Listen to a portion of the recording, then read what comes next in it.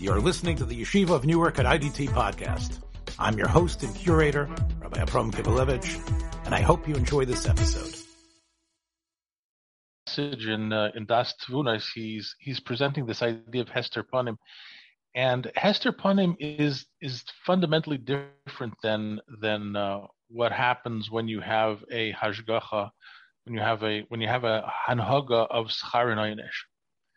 Okay, so it's never satisfying or gratifying to suffer, but within a hanhaga of schar v'onesh, you can understand why it's happening to you. You can understand what you're supposed to get out of this, and you can use it to continue and improve yourself if you know to accept the punishments, with their true intention and meaning.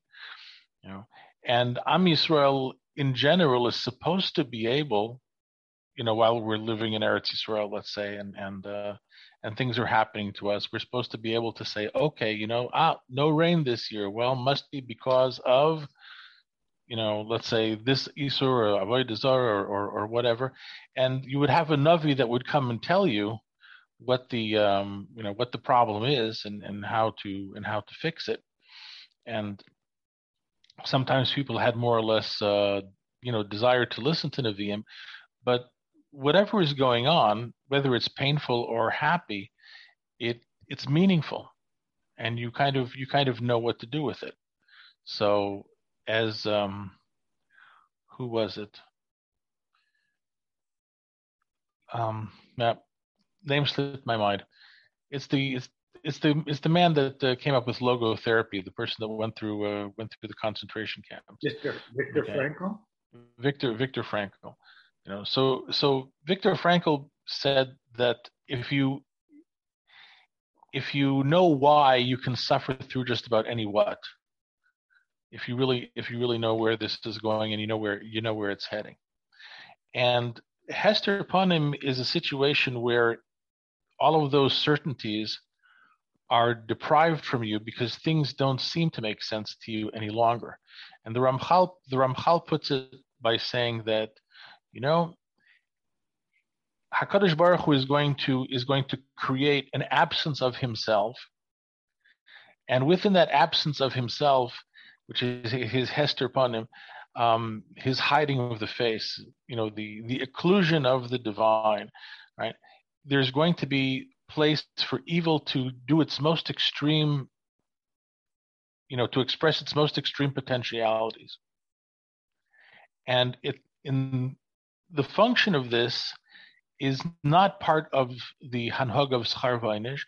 It is part of something which he calls hanhaga seyichud, because at some point at the end of history, when HaKadosh Baruch Hu draws back the curtain, and you realize that even all of this evil, as horrible and as vile as it appeared to be, but it really doesn't have any actual existence. It's like a dream that passes on, and from that you have an appreciation of the totality of HaKadosh Baruch Hu's Malchus, that his Malchus is over everything and in control of everything, and there is nothing that can possibly oppose him, right? And from this experience comes the knowledge of Hashem's Achdus over creation, and from that comes our essential access to the joy and bliss of discovering the truth, which is the ultimate schar.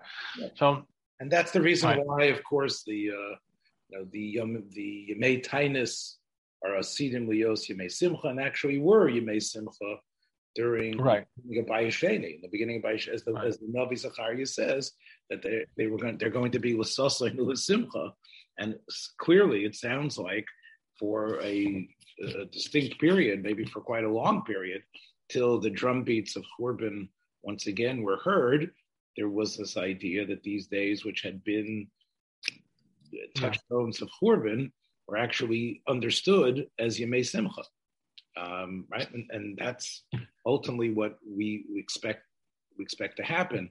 And again, just to get to, the difference between the difference between Heoras Panim, or Gilui Hapanim to Hester Panim is that when you have Gilui Panim, it's not as if you don't suffer. There is suffering, but everything is within some kind of context that makes sense and allows you to accept it and grow from it. Hester Panim is like being confronted with the absurdity of evil run amok, and realizing that even this is under Hashem's absolute control, right? And therefore, the mitzvah, as it were, or the obligation to see through Hester Panim is a very, very important one. It is basically a preparation for Olam Haba. It's a preparation for the Geula, for the Geula Hazida, for the eventual redemption, and so it's not. We can't necessarily say that it's a punishment. You can say that it happens because things have gotten to a point where the regular structures of reward and punishment, or schar and onesh, or bracha and klala, blessing and curse, which is all over the Torah, by the way, and the entire Torah consists of mitzvahs that are accompanied by blessings and curses, But when all that structure, is no longer applicable to us, and then we find ourselves in this world of Hester Panim, we have to know how to deal even with this. So certainly like after Bayis Sheni, for sure, the Yemei Tzaim and Yemei Bein HaMetzorim are wrapped up with this descent into Hester Panim, and I think you can see that in a lot of Chazals. Okay, that there's the famous one, Alma of the Haaretz, right? Davar zeh shalus hachachamim, shalus hanavim, until HaKadosh Baruch Hu himself comes along and answers the question. Why is Eretz Yisrael so completely desolated and obliterated? Alma of the Haaretz, and then HaKadosh Baruch Hu comes along with an answer that really only HaKadosh Baruch Hu can tell you. Right, because it's not Gilui Araya Shvichas Dam and Avodah Zarah, and it's not even Sinas Chinam. It's Asher Ozvu was Teirosi, which is Shalai Baruchu B'Torah Tchila. Right. In other words, based on the words Ozvu was Teirosi, meaning they sort of let Torah happen without readying themselves and making the bracha on Torah. Okay. Now you have really only HaKadosh Baruch Hu could come up with an answer like this, because it's the whole answer is so mysterious, right? That there's all sorts of theories about why, for not making Birchas HaTorah, you're going to have this complete destruction of Eretz Yisrael, which probably, by the way, historically refers to the desolation of Yehuda after the Bar Kokhba revolt. Mm-hmm. Right, so Eretz Yehuda and Yerushalayim was completely destroyed. It was no longer. You couldn't grow anything there anymore. They plowed the fields over with salt, and so Alma of the Haaretz. What could we do that would have accounted for this? And HaKadosh Baruch Hu says, well, you didn't say Birchas HaTorah. I mean, these were Talmidei Chachamim, right? I mean, so you expect either. If they didn't say Birchas HaTorah, maybe they had a good reason to. Maybe they had a heter. They had some sort of machshav. I mean, stam Talmidei Chachamim do not stam carelessly refrain from making Birchas HaTorah. Maybe they thought that since they're learning all the time, they're not. They're never Masiach Das. So I mean, up till today, we don't know exactly how to factor that answer in. Which means to say that we're dealing with Hester Panim. If you have an answer that doesn't answer anything, it's an inclusion of a Kadosh Baruch Hu. I see. So you're actually, what you're saying is that when we have Maimorei Chazal that seem to bite off more than they can chew, and then end up giving these answers which aren't supremely cryptic answers. That itself is a raya of the Torah of Hester Panim. The Torah of Hester Panim it isn't these marvelous, wonderful, uplifting statements that everybody can chop. these are these confusing statements that nobody can follow. It makes you scratch. Except for HaKadosh Baruch Hu. So it really is just another way of HaKadosh Baruch Hu hiding here. Saying, listen, this is my mind. You don't have access to my mind, but I'm telling you, it's about Birchas Torah. What do I do with this? I mean, so from now on, I'm going to be makpid to do Birchas Torah. That's great, but like, what about the next thing that I don't know that I need to do? That the whole the whole cosmos can be riding on it. Yeah. Let me just before you build on this, I just want to add one of my favorite typical Satmar spins on things. Satmar was, of course, the force against the Medina at every step of the way. Whatever successes the Medina had, the Rebbe was there to figure out some way to claim that it is a Maisa Satan or. So the way he understood Alma of the Oretz was, what happened that the country calls itself Israel? Why don't they call themselves Eretz Yisrael? Alma of the Oretz. How is it that it's now become by the secular Zionists and by so many people who join the secular Zionists in their government and believe in it? They say, "Where do you live? I live in Yisrael. Ani be Yisrael. Ani me Yisrael." What happened to Eretz Yisrael? And that's what he would say, that Asher Ozvos Teirasi, because once you take Torah out of a body politic, out of a society. So in Achanami, it's not Eretz Yisrael, just Israel. They don't realize what the land, the kedusha, what the land is. Therefore, he felt that it was a line of that you could tell, like a barometer. The people who say Yisrael, they're the ones that are missing Torah. It's the B'nai Torah who would still say Eretz Yisrael. Okay, that doesn't really explain Shalei Bircha B'Torah Tchila, but on this, I think it's not really appropriate for the subject matter. But one of the things that you say about one of the things that you have to know about the Satmar Rebbe, the Satmar Rebbe had a delightful sense of humor. Yes. He was a very, very funny guy, and probably one of the funniest things that I remember from him was that he was against the idea of inviting people up to the chuppah for Sheva Brachas.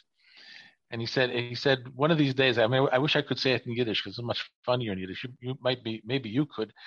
One of these days you're going to invite one Rebbe up to say boo and another one up to say riech. It's going to be. In other words, Machabed Admar mi Schnakalaka Amires boo. Unfortunately, that's what it turns into. The struggle to take this cantaloupe and cut it in so many slices that everybody's going to get something of kavod out of it. The other part that I remember was, from the Maral, I think in the Sefer Netzach Yisrael, which is, to me, one of the premier svarim dealing with this situation of Churban and Hester Panim. And again, we could probably have another. You've been talking about the Ramchal this week and last week. I think it would be interesting to really, to contrast the Maralian approach. And we talked about Rav Moshe Cordovero, one of the first conversations we ever had. I think the Maral is someone who probably needs his own podcast, but in some ways, how the Maral fits into the Kabbalistic structure. But I think the Maral says, Shalei Bircha B'Torah Tchila is the idea that it was organic and natural and kept coming from that.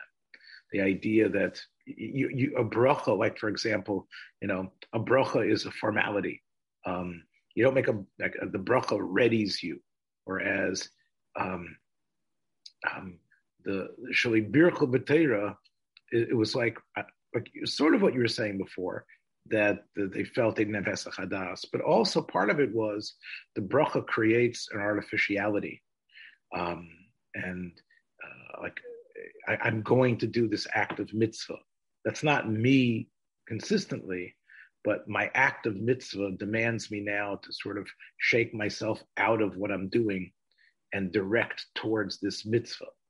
Whereas they felt that it was just part of them consistently. You need a bracha for Torah. And there, that was an assumption that pushed them too far. That was an assumption that, despite how much we live, sleep, eat, and drink Torah, and it's always in our mind to continue, without recognizing that it's from God, without recognizing it's like Vayechsu was Elohim Vayochu Vayishtu. So the bracha is the proper sort of yirag and ra'ada that you need. Now, why should that be part of the Churban? I think that, once again, there's an intoxication that I think can happen, especially when you become great in learning, like the door of Vayesheni. I don't know if of course the Shobirch B'Teres Chila I think is going on. Alma of the Oretz is going on Bayis Rishon. I think there is something. Well, in the original pasuk, it certainly is going on Bayis Rishon, and in the original pasuk, it's not really that much of a question, because the pshat is al azum esterasi, because they didn't listen to my mitzvahs, because they worshipped the Avodah Zarah, because they did Gilei Raish, all the stuff for which Bayis Rishon was destroyed. So that's not really such a puzzle. But I'm saying it fits in. The Maral's word fits in good. Asher ozva esterasi. Meaning, it's sort of like we talk about the Torah of God versus our own Torah. What happens is, once it becomes, we feel so comfortable and it's so natural to us. And it's the Torah Shalonu. Well, Torah Shalonu, you got to make Birchas HaTorah. You know what I'm saying? Birchas HaTorah is sort of like a distance marker. It's a formality that indicates that this is your big schus to be able to hold on to something that's not really yours, but God's allowing it. So that ultra comfortability, that whether they went through the motions of making the bracha or not, it didn't really qualify as still understanding how the Torah is really God's gift, and the Torah is really something that from beyond. Anyway, I don't know if you've heard this interpretation before or not. No, I haven't. You know what? I'll just say something else from the B'Shem Sat Maruf, because this is one thing that I heard, and it's very sweet. Whether and he once asked, how is it that with all the tzaddikim that have prayed for 2,000 years, how is it that nobody has succeeded in bringing Mashiach? I mean, really, how impossible can it be? Get a bunch of tzaddikim together, let them daven, Mashiach doesn't come. 10 years, 20 years, 1,000 years, 2,000 years, no Mashiach. So he says it because there's a catch-22. He didn't say catch-22, but that's what he's describing. It's that in order to pray for Mashiach, you have to pray for Golus HaShechina, and no tzaddik can really pray wholeheartedly for Golus HaShechina because the tzaros of Am Yisrael keep getting in the way.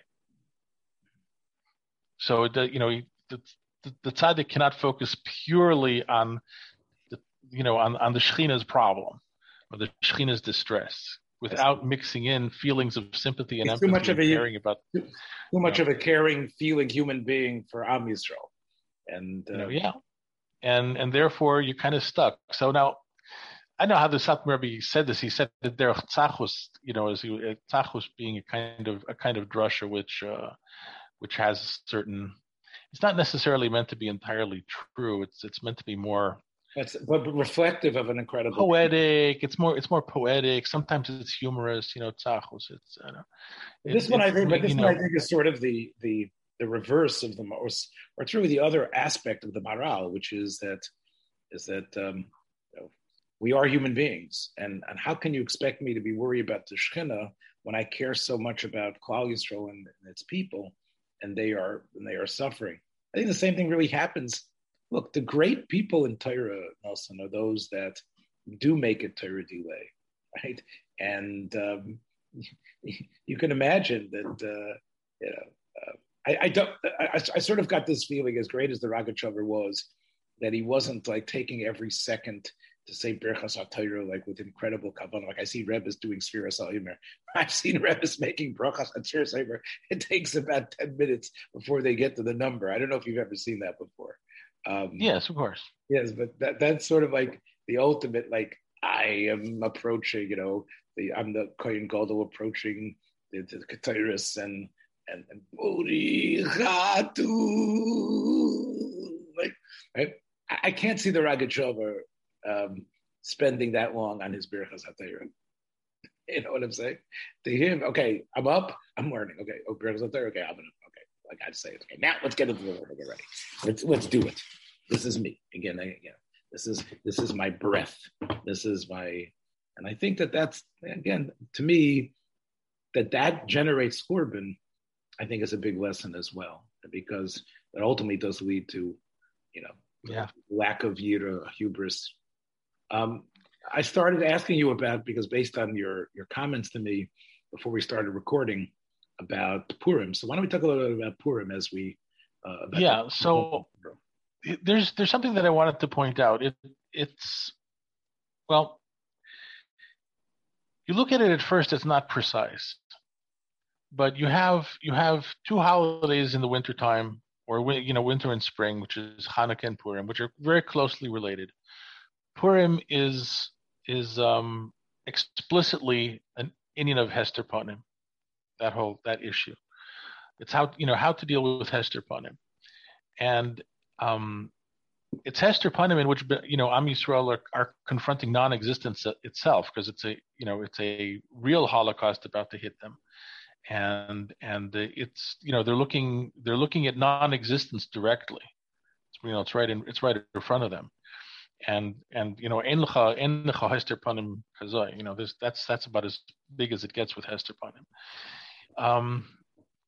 And then you also have Hanukkah.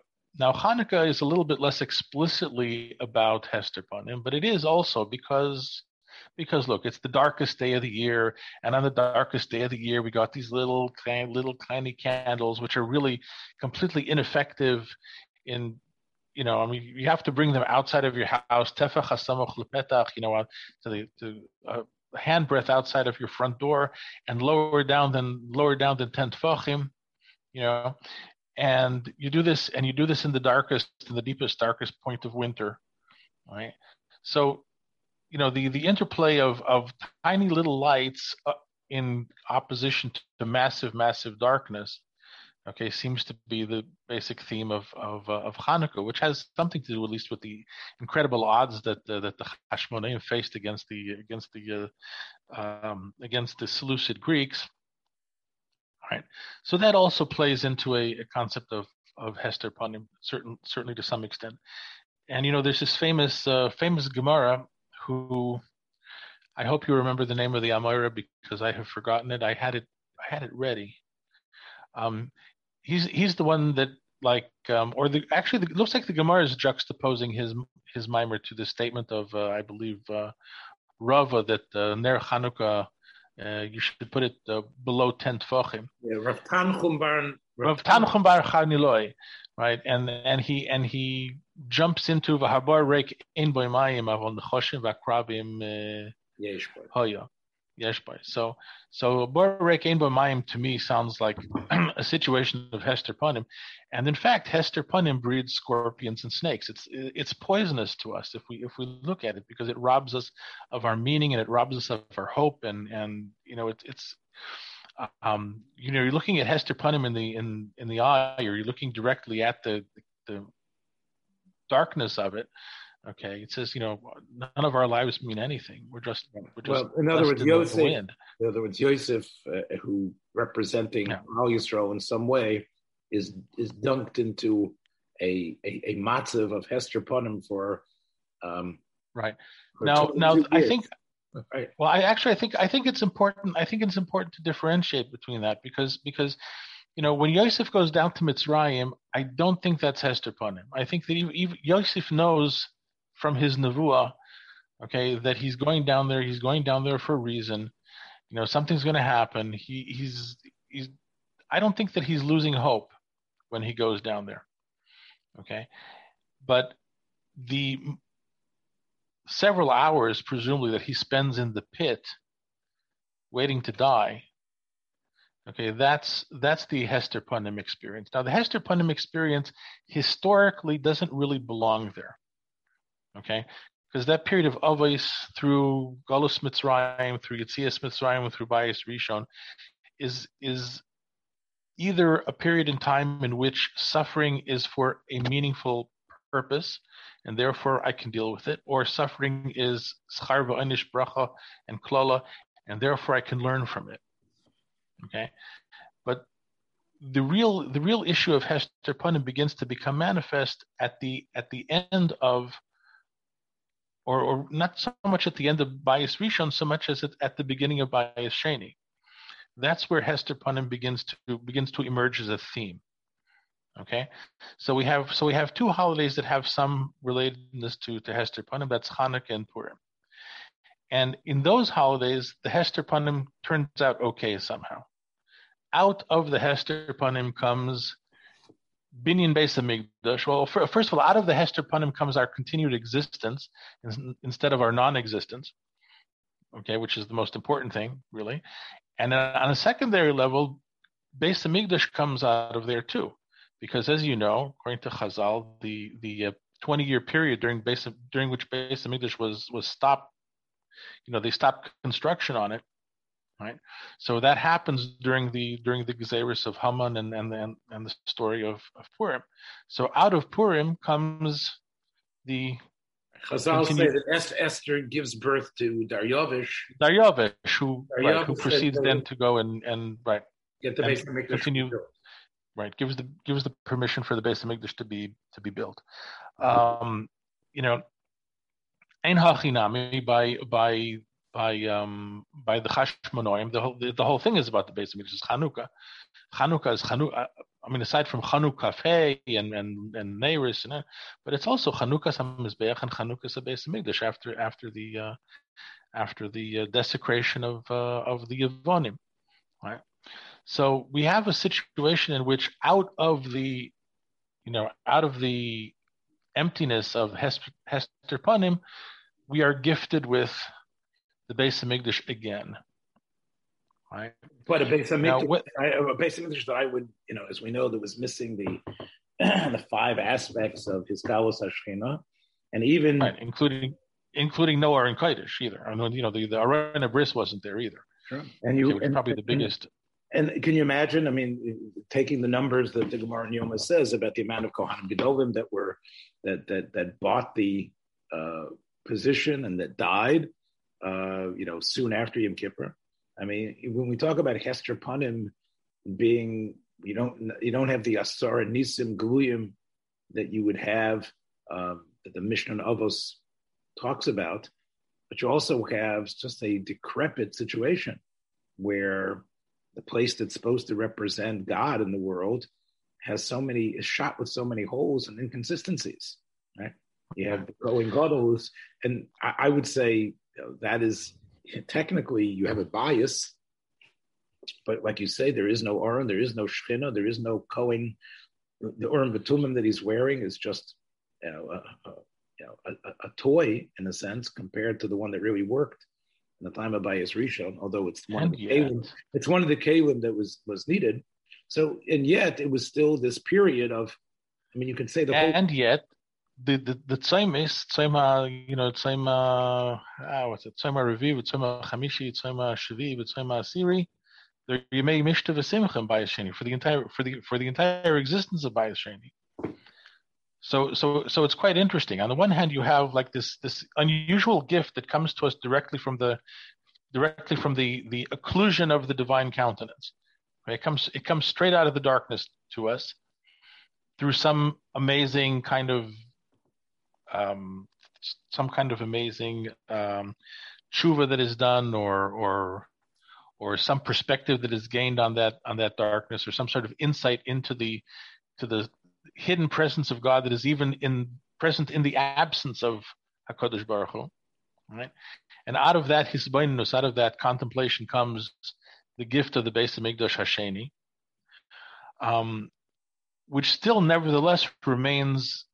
Wouldn't want to say the word tainted, but that's basically what comes up. It still continues to have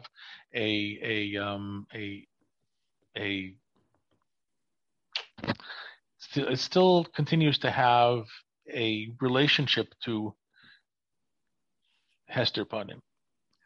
Now, whether it was always supposed to be like that, because once again, if you go back to Yimei Bayis Rishon and the Nevi'im that we're speaking there, then they had a tendency to describe Golus Bavel as a momentary lapse of connection between HaKadosh Baruch Hu and Yisrael.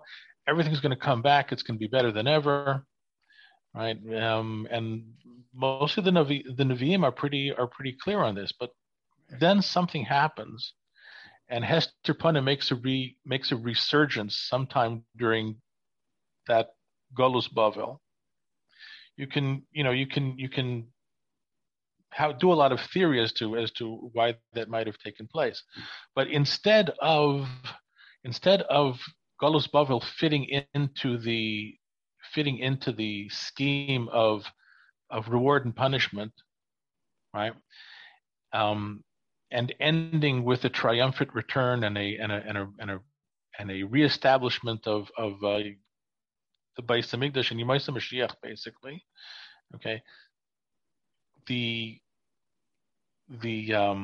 Hester Punim sneaks in, and everything changes, and the nature of Bayis Sheni changes, and it's not going to be what it was essentially supposed to be. I think the Malbim makes this case very well in his Perush on Sefer Chagai. That's where to look. You can almost, Chagai is, you can see that developing, because when does Chagai get all, like Chagai's last nevuah, where he basically says from here on in it's all Hester Punim. There's no more. Don't look for any Yom Hashem that's gonna set you free or anything. The thing to look for is two Talmidei Chachamim have talk to each other. Hashem is listening. Whatever they're talking about is being written up in a book in the sky. Okay, the whole idea of Schar Neinish is really moved from a tangible manifestation in this world to a spiritual level. And then, he ends with, Zichru Torahs Moshe, keep the mitzvahs, remember Moshe Rabbeinu, and I'm going to send Eliyahu Hanavi at some point, and going to Heshiv Lev obviously want him. And what happens after that, he doesn't really even go into. I mean, we assume, or Chazal assume that Eliyahu Hanavi is there to tell the future, third Beis Hamikdash and all that. But it's not, it's not implicit in the text. As a matter of fact, the text actually ends on a rather low note. And it would seem, again, the Gemara does in Yoma and other places indicates with Resh Lakish's anger at the Bnei Bavel, he feels that it was right. Bnei Bavel, or if they'd have come, they got permission to go. They didn't go. Right. If they would have they could have pushed, even though the signs of Hester Punim seemed to be there in terms of how weak we were. Koresh needed to allow everything. Everything needed to go through the hoops of Persian, the Persian system of officialdom, which clearly is not the way you expect the Melech Mashiach to happen. But as Resh Lakish says in the Gemara Yom, if you guys would have come, Omani Choma, we could have pushed through the veneer of the Hester Punim, and it would have been the Yemei HaMashiach. This is, I think, I just want to sort of like put this, in perspective. And so it is what it is. I want to put this in perspective about the Hester Punim that both you and I are sort of still living with, although it was our parents who lived through it and were able to survive and sire us, father us, and somehow tend to us. The Hester Punim of the 20th century, where the Gzeira against Klal Yisrael was not just a Gzeira of a Haman that was foiled at the last second, but a Gzeira that actually was carried out. And although it wasn't all the Bnei Yisrael, that number is still so shocking and incredible. Whatever you want to say in Rwanda or the Armenian Holocaust, considering, and those are all terrible things which we need to condemn and cry over, the sheer number, whether it's 6 or maybe even 7 million of a body that was only, I think, around 12 million or whatever it was, represents the most incredible destruction of a thriving people that has ever happened in the history of mankind. The Hester Punim, if you read the Piasetzner's incredible sefer, the sefer not only Eish Kodesh, but even if you read Derech HaMelech, which are the drashos Piasetzner said, that was Hester Punim to the ultimate, right? And and I've not recovered, by the way. I mean, to some extent, I mean, I myself am very much a study in contradictions on this point. I don't know, I might have mentioned many times, I had a terrible episode when I was living in America about 2 years ago, where I suddenly fell into a total pit of anxiety and I could barely function. And it took about 4 months for me to get out of it. And at the VA, they tried to give me some pills, and the pills backfired, and I had a paradoxical reaction to the pills. And anyway, listen, it was as close as I could ever imagine to being in Gehenna for 4 months, and it took me time to pull out of it. Eventually I did. I learned a lot of things by going through it, by the way, but it was absolute agony at the time. And there was nothing physically wrong with me either. It was just emotional pain that I couldn't control.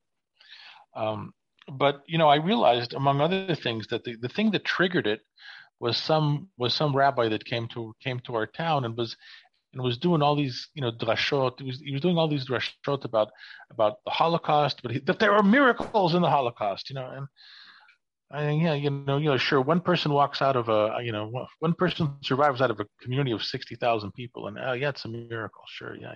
I like that.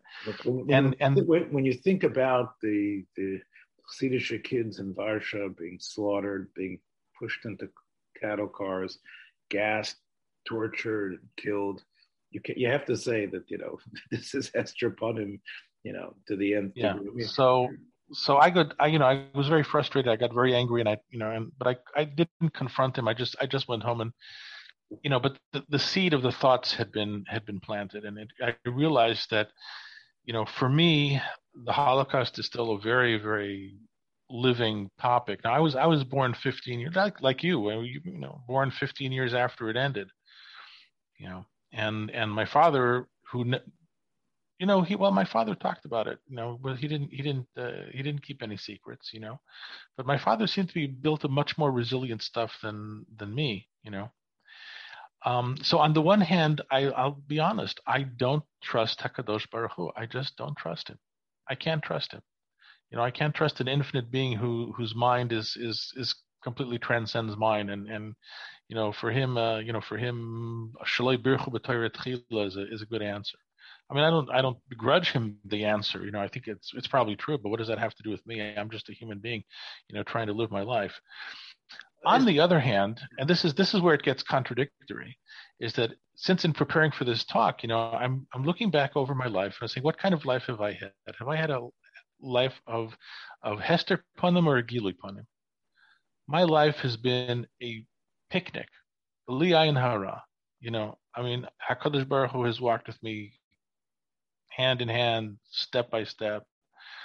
It is a wonderful, wonderful life that I lead. I'm not frustrated. I'm not angry. I mean, it's a little bit of frustrations here or there. Life wouldn't be interesting without them. I've had challenges, but I really, really feel that all of my skepticism and pessimism is completely unfounded in reality. Yeah, well, I guess, as you say. Okay, so that's the big irony of my life. If I look at my life, I have absolutely no reason not to. I have no reason to have anything less than complete emun and bitachon. Well, I think that's part of the what happens when you look into clearly a tkuf of Hester Punim. And you either realize, as we were trying to say, that it is and these were ideas you've said in the previous weeks, Hester Punim leads you to the Ramban's understanding of the constant recreation and the miracles of Teva. It definitely it aligns with it. I think what it also did, specifically the Holocaust, I think, and this is going to be an issue for I think a while, is the Hakamas Medinas Yisrael on the heels within 3 years of the end of the Holocaust. And I think there were many who felt that we must see these events as the shattering or the shards of light within the Hester Panim. That it can't just be that God submits us to this systematic destruction, total destruction. It must be that this is the Hester Panim and the dark before the great dawn. And I think this is what caused people like Rav Teichtail and others to grab onto the founding of the Medina as messianic and as the or from the Hester. And otherwise, if one didn't say that, then what do you say about this?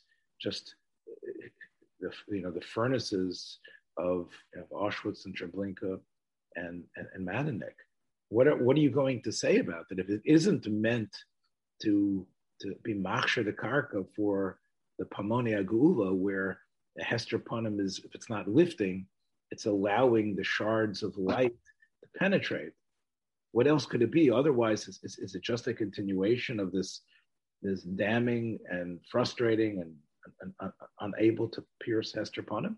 I think that's part of why there were so many who saw the Hakamas HaMedina, despite the non-religious who were, in a way, crafting the articles, but as the Yad Hashem, right?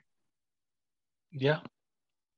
Although, once again over here, it's the funny thing with Hester Panim is that I can't comprehend the Holocaust. I don't necessarily pretend to comprehend Medinat Yisrael.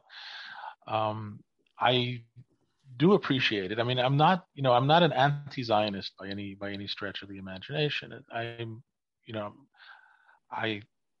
am very, very thankful for the Medina. I think it's a great thing.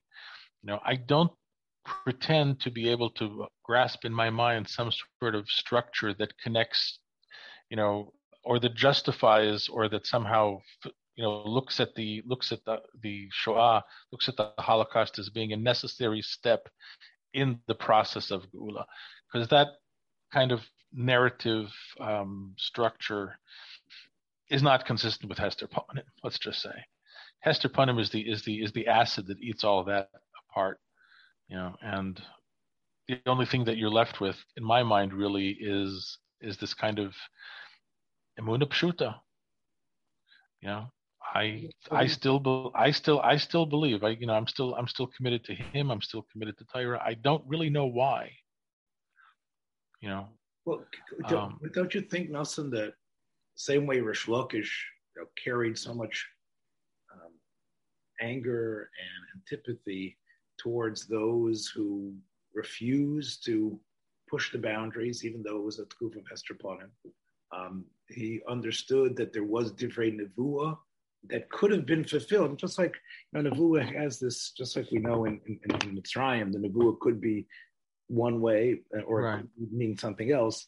The nevuah could have been fulfilled in Bayesheni. That's part of what Rish Lakish was upset about. I think there are many who believe that are the hesitancy of so many to move to Eretz Yisrael, to promote the ness of Hakamas HaMedina, so to speak, and the ness of the restoration of Klal Yisrael after this incredible Churban. The fact that we didn't have so many doing it might have itself been the reason why it was denied us. The reason why it didn't turn into Tiras Kesef. It didn't turn into something that was that couldn't be rotted away, but something that would be lasting, like was the fact that so many people did not jump in and did not. I think functionally, I don't have to. Let's just say, do I have to say why? Do I have to explain to myself why? I mean, I can certainly say, like any reasonable person, halavai that with the promulgation of the Balfour Declaration, every Yid in Europe had picked up and come to Eretz Yisrael with their resources and their money and their know-how. Okay, because that really turned out to be a very a shas hakosher and a kind of a really small window of opportunity, and it was not utilized. Okay, and that has to do with a lot of things in human nature. I'm comfortable here where I am. It's risky and scary to go over there. And then you have even B'nai Torah and Gedolei Olam who are counseling against it because Okay, but there's also because it's not worth the risk to our ruchnius. Okay, so yeah, I'll just what, my family, despite the fact that my grandfather grew up in Satmar. My father was born in Satmar, but they were actually a curious mix of Hungarian Hasidim and Tzionim. Because my grandfather, after the Balfour Declaration, really tried to move to Eretz Yisrael. Or maybe my great-grandfather, not sure which, But there's even a little story that goes along with that. Let's say my grandfather. My grandfather had a deal with a certain baron over there in Hungary, who had large tracts of forest, and every time there was a storm, trees would be blown over. So the wood was valuable, and he had, my grandfather had the rights to come in there and harvest the fallen dead wood. Okay, which is good for the forest, good for the pocketbook, good for the yid, good for the baron. Everybody's happy. So my grandfather had the idea that he would import wood to Eretz Yisrael, where there's very little of it, and that he could make nice money. He could just run ships between Hungary, however you get there, and Eretz Yisrael, and make a nice living for himself. So that was the first stage. The first stage was he brought his first shipment of wood over to Haifa, and he had the wood put into warehouses. Okay, and had it worked, then the rest of the family would have come. Amazingly enough, he arrived just when the first Arab riots broke out, and all of the wood went up in smoke. So that was the end of that. But my father also had aspirations coming to Eretz Yisrael. And I still remember as a child, when I was 6 years old, they had a passport prepared for us to move to Eretz Yisrael, and we were supposed to go by ship. Okay, so 1965 or something like that.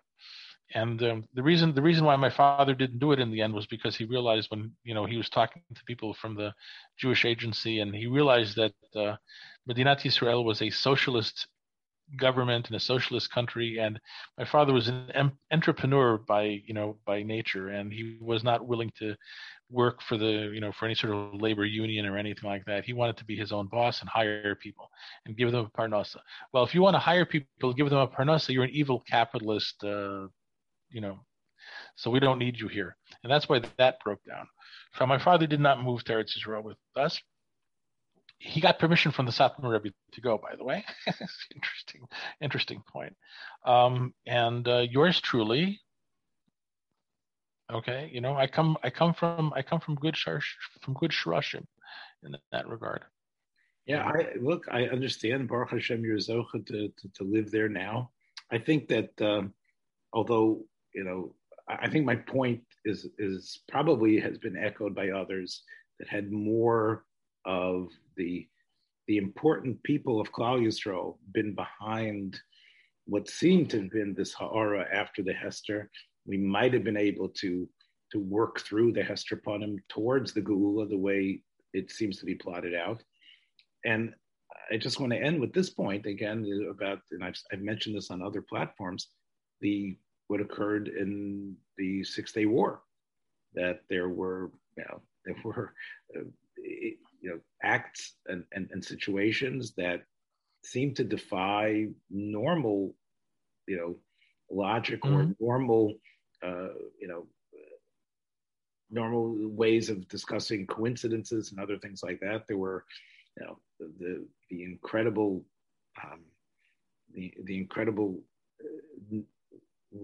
small number of casualties on the Israeli side, and the way the intelligence came to us in terms of the exact moment to basically eliminate the Egyptian Air Force and the Jordanians in terms of the way they tried to defend Yerushalayim, so pitifully, that gave us the Kotel and everything.